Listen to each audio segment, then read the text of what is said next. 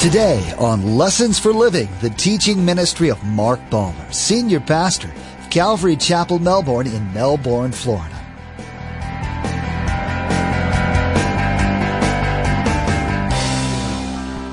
We do not like to look at the cross because the cross reminds us of who we really are. We like to think we're good people. We're not good people. Jeremiah says the heart is deceitfully wicked. Who can know it? We also want to think I can do good enough to be right with God. I don't want to believe somebody had to die for me. See, religion says you can be good enough. The cross says, not on your best day would you ever be good enough. Nearly all of us at some point in our lives have owed a debt, a car payment, a school loan, a mortgage. Every month we would diligently send our money to pay down the loan. Before Jesus gave himself on the cross, people would offer a sacrifice to cover their sin, paying down the debt of living in their flesh. But when Jesus became the ultimate sacrifice, our debt was paid in full.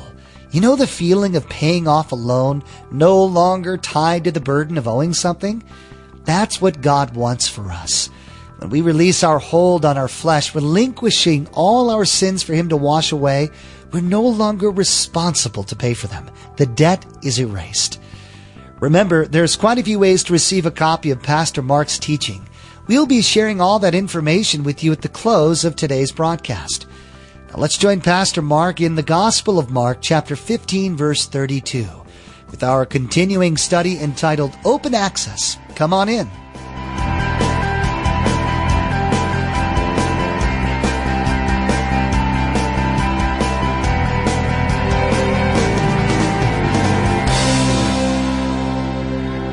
You know, we have people come and they'll say after coming a few weeks, I can't believe it. I like going to church. What do you mean you can't believe it? Well, why? Because we've been used to what? Religion. And there's no life in religion. So when Jesus came, he healed people, he saved people, he restored families, people were raised from the dead. I mean, all kinds of things happened. And religion versus a relationship with God, man, does it show big time. And these guys were concerned. So they said, if we kill him, it'll end it all. They didn't have a clue, did they? Now, let me talk about religion. Much of our world this morning is still filled with religion. Good people going to good churches, but in the church, they don't even hear the gospel message. They don't even believe in the Bible. They're doing lots of good things, but they don't know Jesus Christ. And religion is always dead-ended. Paul said it a long time ago in 1 Corinthians. He said it something like this. If Jesus isn't raised from the dead, if that isn't true, here's what he says. What are you doing sitting here? Go home, get a latte, sit down, read the newspaper, have a ball. Kids, what the heck are you doing in church? You're wasting your time. That's what Paul said. If Christ isn't risen from the dead, we have no hope. This is a total waste. This is a game. This is a farce. What in the heck are we doing here? So let's stop and think about it. These are pastors who on Sunday and Sunday and Sunday are teaching, I don't know what they're teaching. But if they're not teaching the Word of God, then it's all dead-ended. And what happens if you're in this church, I'm one of those that doesn't teach that Jesus Christ was raised from the dead. What are you learning? What are you learning that's going to change your life? What are you teaching your children that's going to change their life? Nothing. Now here's the problem. Many of those people that are out here, and they're sitting here just like you and I, they're sitting right here in these seats, they're hearing this, and this is the pastor. So they're what? Believing what? The pastor. Because they don't bring their Bible. Many of you went to church all your life and you never bring your Bible. Well, what in the world are you studying? Well, we have a hymn book. Well, big deal. We don't have hymn books here. So you got to bring your Bible. What are we supposed to be studying? If you don't study the Bible, what are you going to study? You're going to study this, religion. And religion is always dead-ended.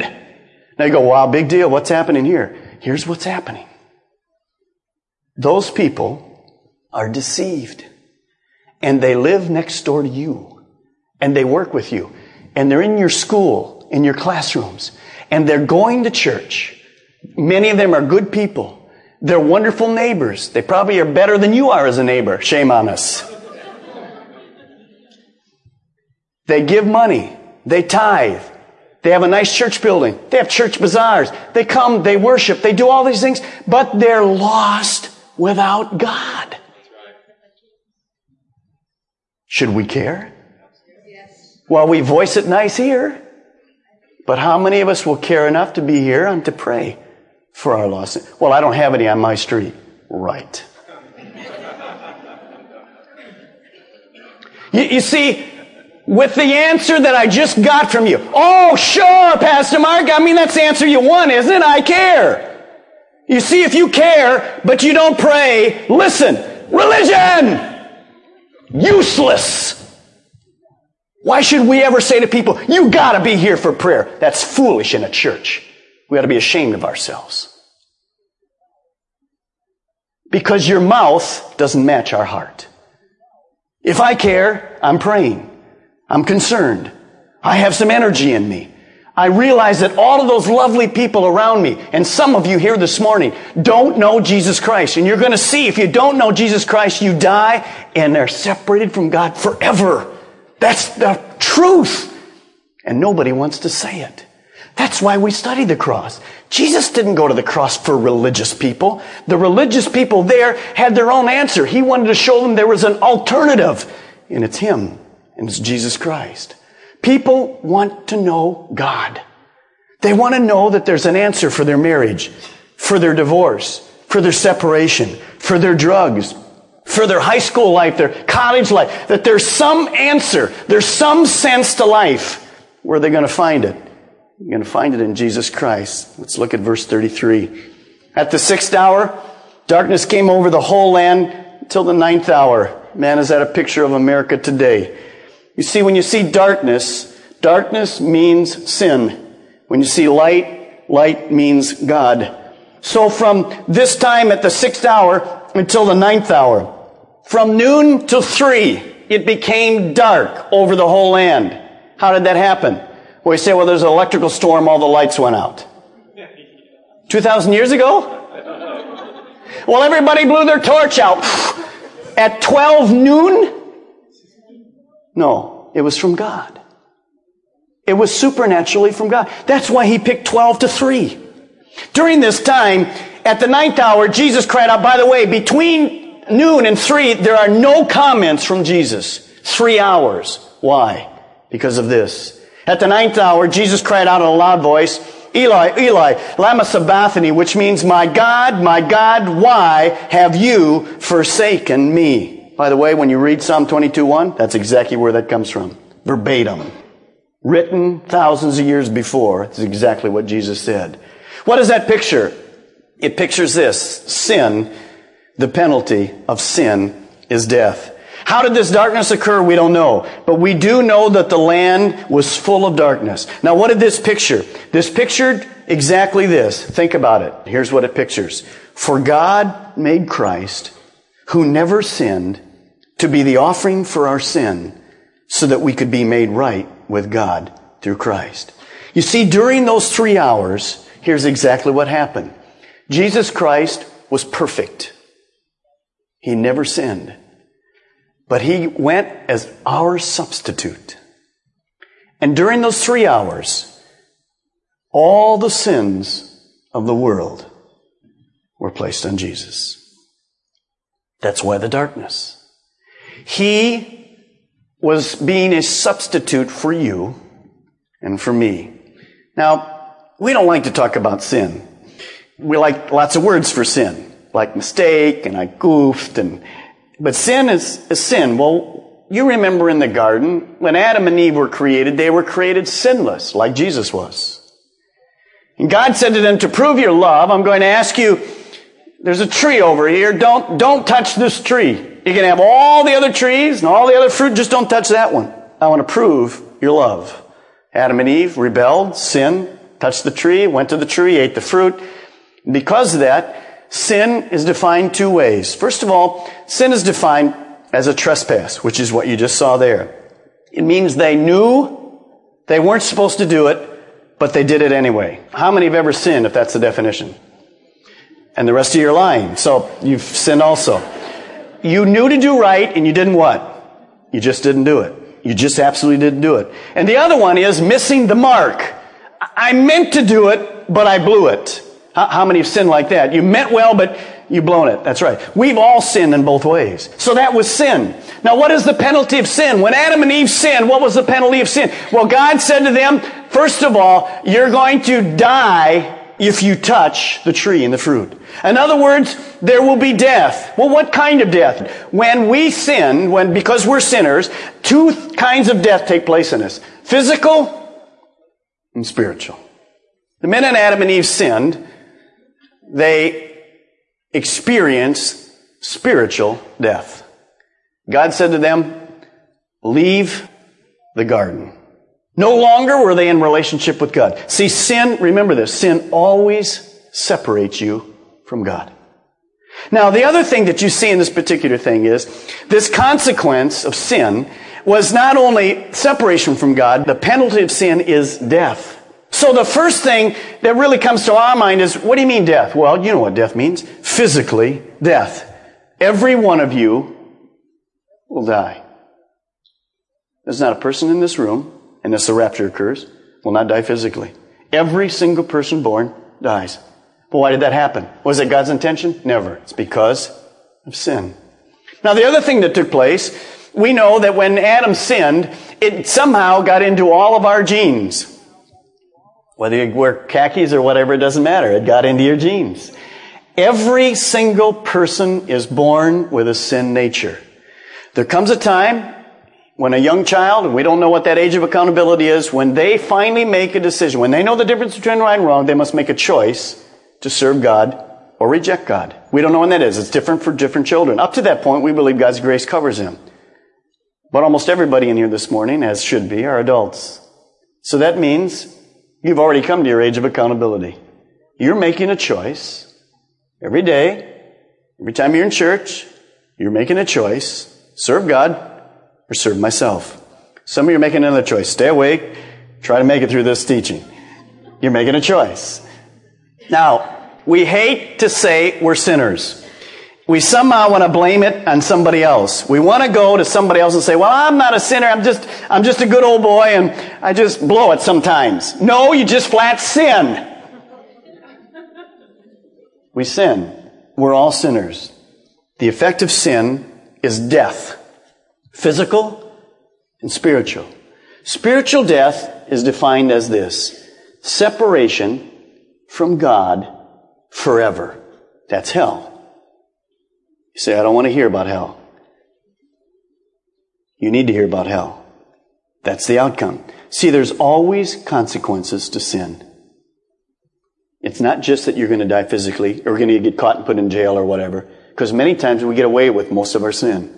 But you will pay because it separates us from God. It's interesting, I was reading about Rembrandt, and he made a painting called The Three Crosses. In this painting, it said if you would focus on Jesus, there was some interesting facial expressions in Jesus.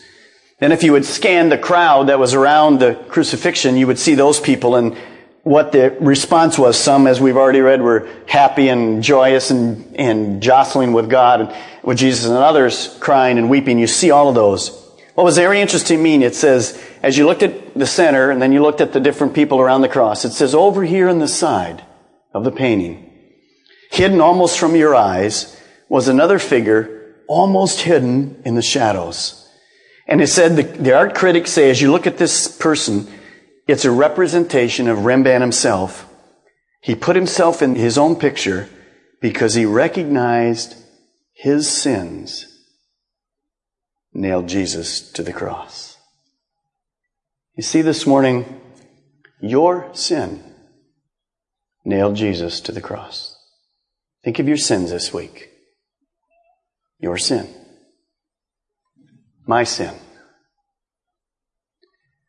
This is a very difficult teaching for me. I asked my wife to pray for me this morning. Not that she doesn't always. This is tough. We do not like to look at the cross because the cross reminds us of who we really are. We like to think we're good people. We're not good people. Jeremiah says the heart is deceitfully, notice, deceitfully wicked. Who can know it? We also want to think I can do good enough to be right with God.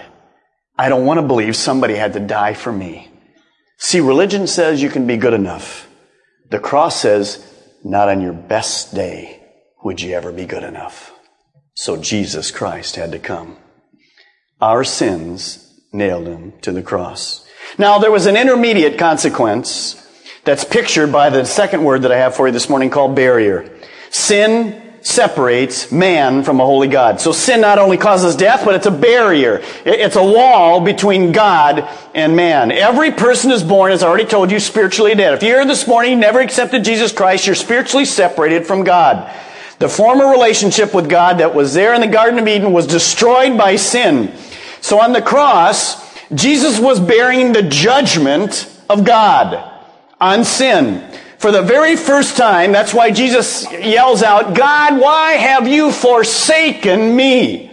It's because sin always separates. God's holiness caused him to disassociate himself with sin, which was upon Jesus Christ. That was the agony. Yes, the physical thing was part of it. But the spiritual part was that only that Jesus could do. You and I couldn't have experienced it because we're not perfect to start with. We couldn't have done any good on the cross. Only God, Son, did that. Now we have another picture, interestingly, of separation. Not only does our sin separate us from God, but there's a wonderful picture of God's holiness and man's sin in the Old Testament. When God dispelled Adam and Eve from the garden, it wasn't long before he called a nation to himself called the nation of Israel. And he instituted later on something called the tabernacle, which later became a temple, and we had two of those. There's going to be a third one we'll study when we go through the book of Daniel and the book of Revelation. Now in this tabernacle or temple was a place that an unholy man and woman could go and offer sacrifices to a holy God. It was a place where you could find forgiveness. And remember this, God had already instituted, even in the garden, when he provided skins for Adam and Eve, the way to get your sin removed was one way, through the shedding of blood. Innocent animals. Their blood was shed. Hebrews tells us without the shedding of blood, there is no remission of sin. Now you say, well, why did God make it that way? I have no idea, except basically, life is in the blood.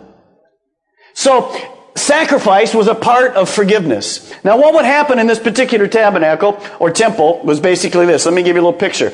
In the front we had a courtyard for Gentiles. Gentiles could come in. That's as far as they could go. Then we had the court of the women. Then we'd have different courts back here with the men. Then we had a curtain. Then we had the most holy place. We had the holy place and the most holy place. And you might know the name of most holy place by the holies of holy. Now, in that holies of holies, behind this curtain, this huge curtain, I'll tell you about it in a moment, the presence of God dwelt. No one could go in. See, it's hard for us because we're here at church and say, what's the big deal? In God's presence, this is different today. In the Old Testament day, no one could approach a holy God. You had sin. Even your sacrifice. All it did in the Old Testament was cover your sin. Kofar. It just covered it. They were looking forward to the day when the perfect sacrifice is coming. We'll talk about that this morning. So there was only one person that could go in and present your sins. Our sins as a group of people to God once a year on the Day of Atonement. That was the high priest. And he went in before a holy God, trembling.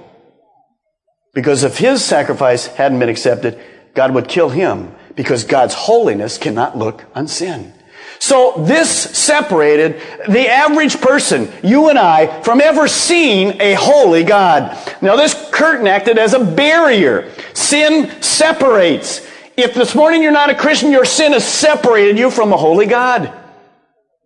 He wants to redeem you, but your sin separates. Now this curtain was 60 feet long, 30 feet wide, had the thickness of a man's hand. In the Old Testament days, we know this, it took 300 priests to move it. Now that's a barrier. That's a barrier. A holy God was unapproachable by man because of man's sins. A holy God was unapproachable by man because of man's sins. Now in verse 35 and 36, we see some more mockery. When some of those standing near heard them say this, God, why have you forsaken me? They said, listen, he's calling for Elijah. One man ran, filled a sponge with wine vinegar, and put it in a stick and offered it to Jesus to drink. Now leave him alone. Let's see if Elijah comes to take him down. You see, in those days, many of the Jewish people had a popular belief, wasn't true, but they had a popular belief that Elijah would come when you were in times of distress. and he would actually deliver you from whatever your problem was. So when Jesus said, my God, well, they just laughed. And what they're trying to do is just mock at Jesus some more. They want him to drink this vinegar to last longer so he can be on the cross more and they can make more fun of him. And we come to the third word that we're talking about this morning. It's called payment. Payment. Christ paid for our sins. In verse 37, it says, with a loud cry, Jesus breathed his last. You remember we told you the wages of sin is death. And Jesus physically dies. He has the sins of the world placed on him. The penalty of sin is death. Jesus bore the penalty of sin for you and for me. Now, John 19:30, you don't have to go there, adds this. In that statement, Jesus says this. As he's saying these last words, he says this. It is finished. Now, what does it is finished mean? It means completed. It means end. It means done, finalized. What was Jesus saying? Here was what he was saying. From the foundation of the world, Jesus had been predicted to come to be the Savior for mankind. So what he says when he dies on the cross, with all of our sins on him during those 3 hours, placed on him, and God's judgment on him, here's what Jesus says. My mission is fulfilled.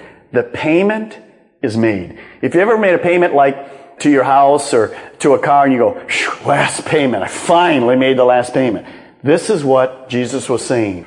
Man no longer has any responsibility for forgiveness of sins other than one thing, and I'll tell you about at the end. The penalty has been paid. The payment is in full. The last sacrifice. Jesus' death completed redemption for man's sins. Sin's penalty was paid in full. Our sin debt was cleared. Our sins were forgiven. Our bondage was broken. And we were set free from the penalty of sin and its power. I'll repeat that. Our sin's debt was cleared. Our sins were forgiven.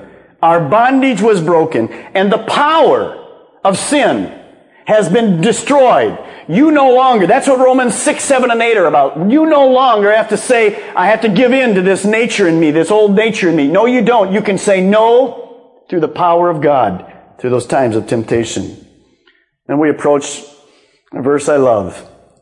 It represents freedom, which is our fourth word. All can approach a holy God. Let's look at verse 38 together. Then the curtain of the temple was torn in two from bottom to top. What do you think about that? Top to bottom, does it make any difference? Why should it make any difference as long as it's torn? Let's read it again. And the curtain of the temple was torn in two from top to bottom. Why didn't, when Jesus died, why didn't God get on his cell phone and call the priests that were in the city at the temple? And he said, Jesus died now. Get your scissors and start cutting that barrier, man. Just cut it right up and remove it, because Jesus has eliminated the need for any more sacrifices. As Pastor Mark covered chapter 15 of the Gospel of Mark, he recounted Jesus' death and how sin is the biggest obstacle between us and God. Jesus made it possible for those sins to be forgiven without the sacrifices that had been required before. Since Jesus was perfect as we never could be, the barrier between us and God was removed as long as we wanted to be. We were encouraged to rejoice in that intimate access through the Savior. Pastor Mark covered quite a bit in today's message. Perhaps you'd like to review. You can listen to today's message again by logging on to lessonsforlivingradio.com. Just select today's date from the media player. Or you can also call us toll-free. The number to call is 866-779-3441 to place an order for a CD. Again, that number to call is 866-779-3441. Another way to get in contact with us is by email. The address is info@lessonsforlivingradio.com. That's info@lessonsforlivingradio.com. By far, the best way to stay current with everything that you hear on Lessons for Living is to subscribe to the podcast. Subscribing is easy. Just follow the link at lessonsforlivingradio.com. Now, be sure to tune in next time as we will talk about what happens for us since the cross. Even though He has paved a new way for us, we're still stymied by the same obstacles and barriers of sin. We have the opportunity to go directly to God, but as we'll see, we still put people or things between us and Him. He opened the doors for everyone, but it's up to each and every one of us to make that choice. Well, that's all the time we have for today's broadcast. From all of the production team here at Lessons for Living, we want to say thank you for tuning in, and may God bless you. And together, let's do life right.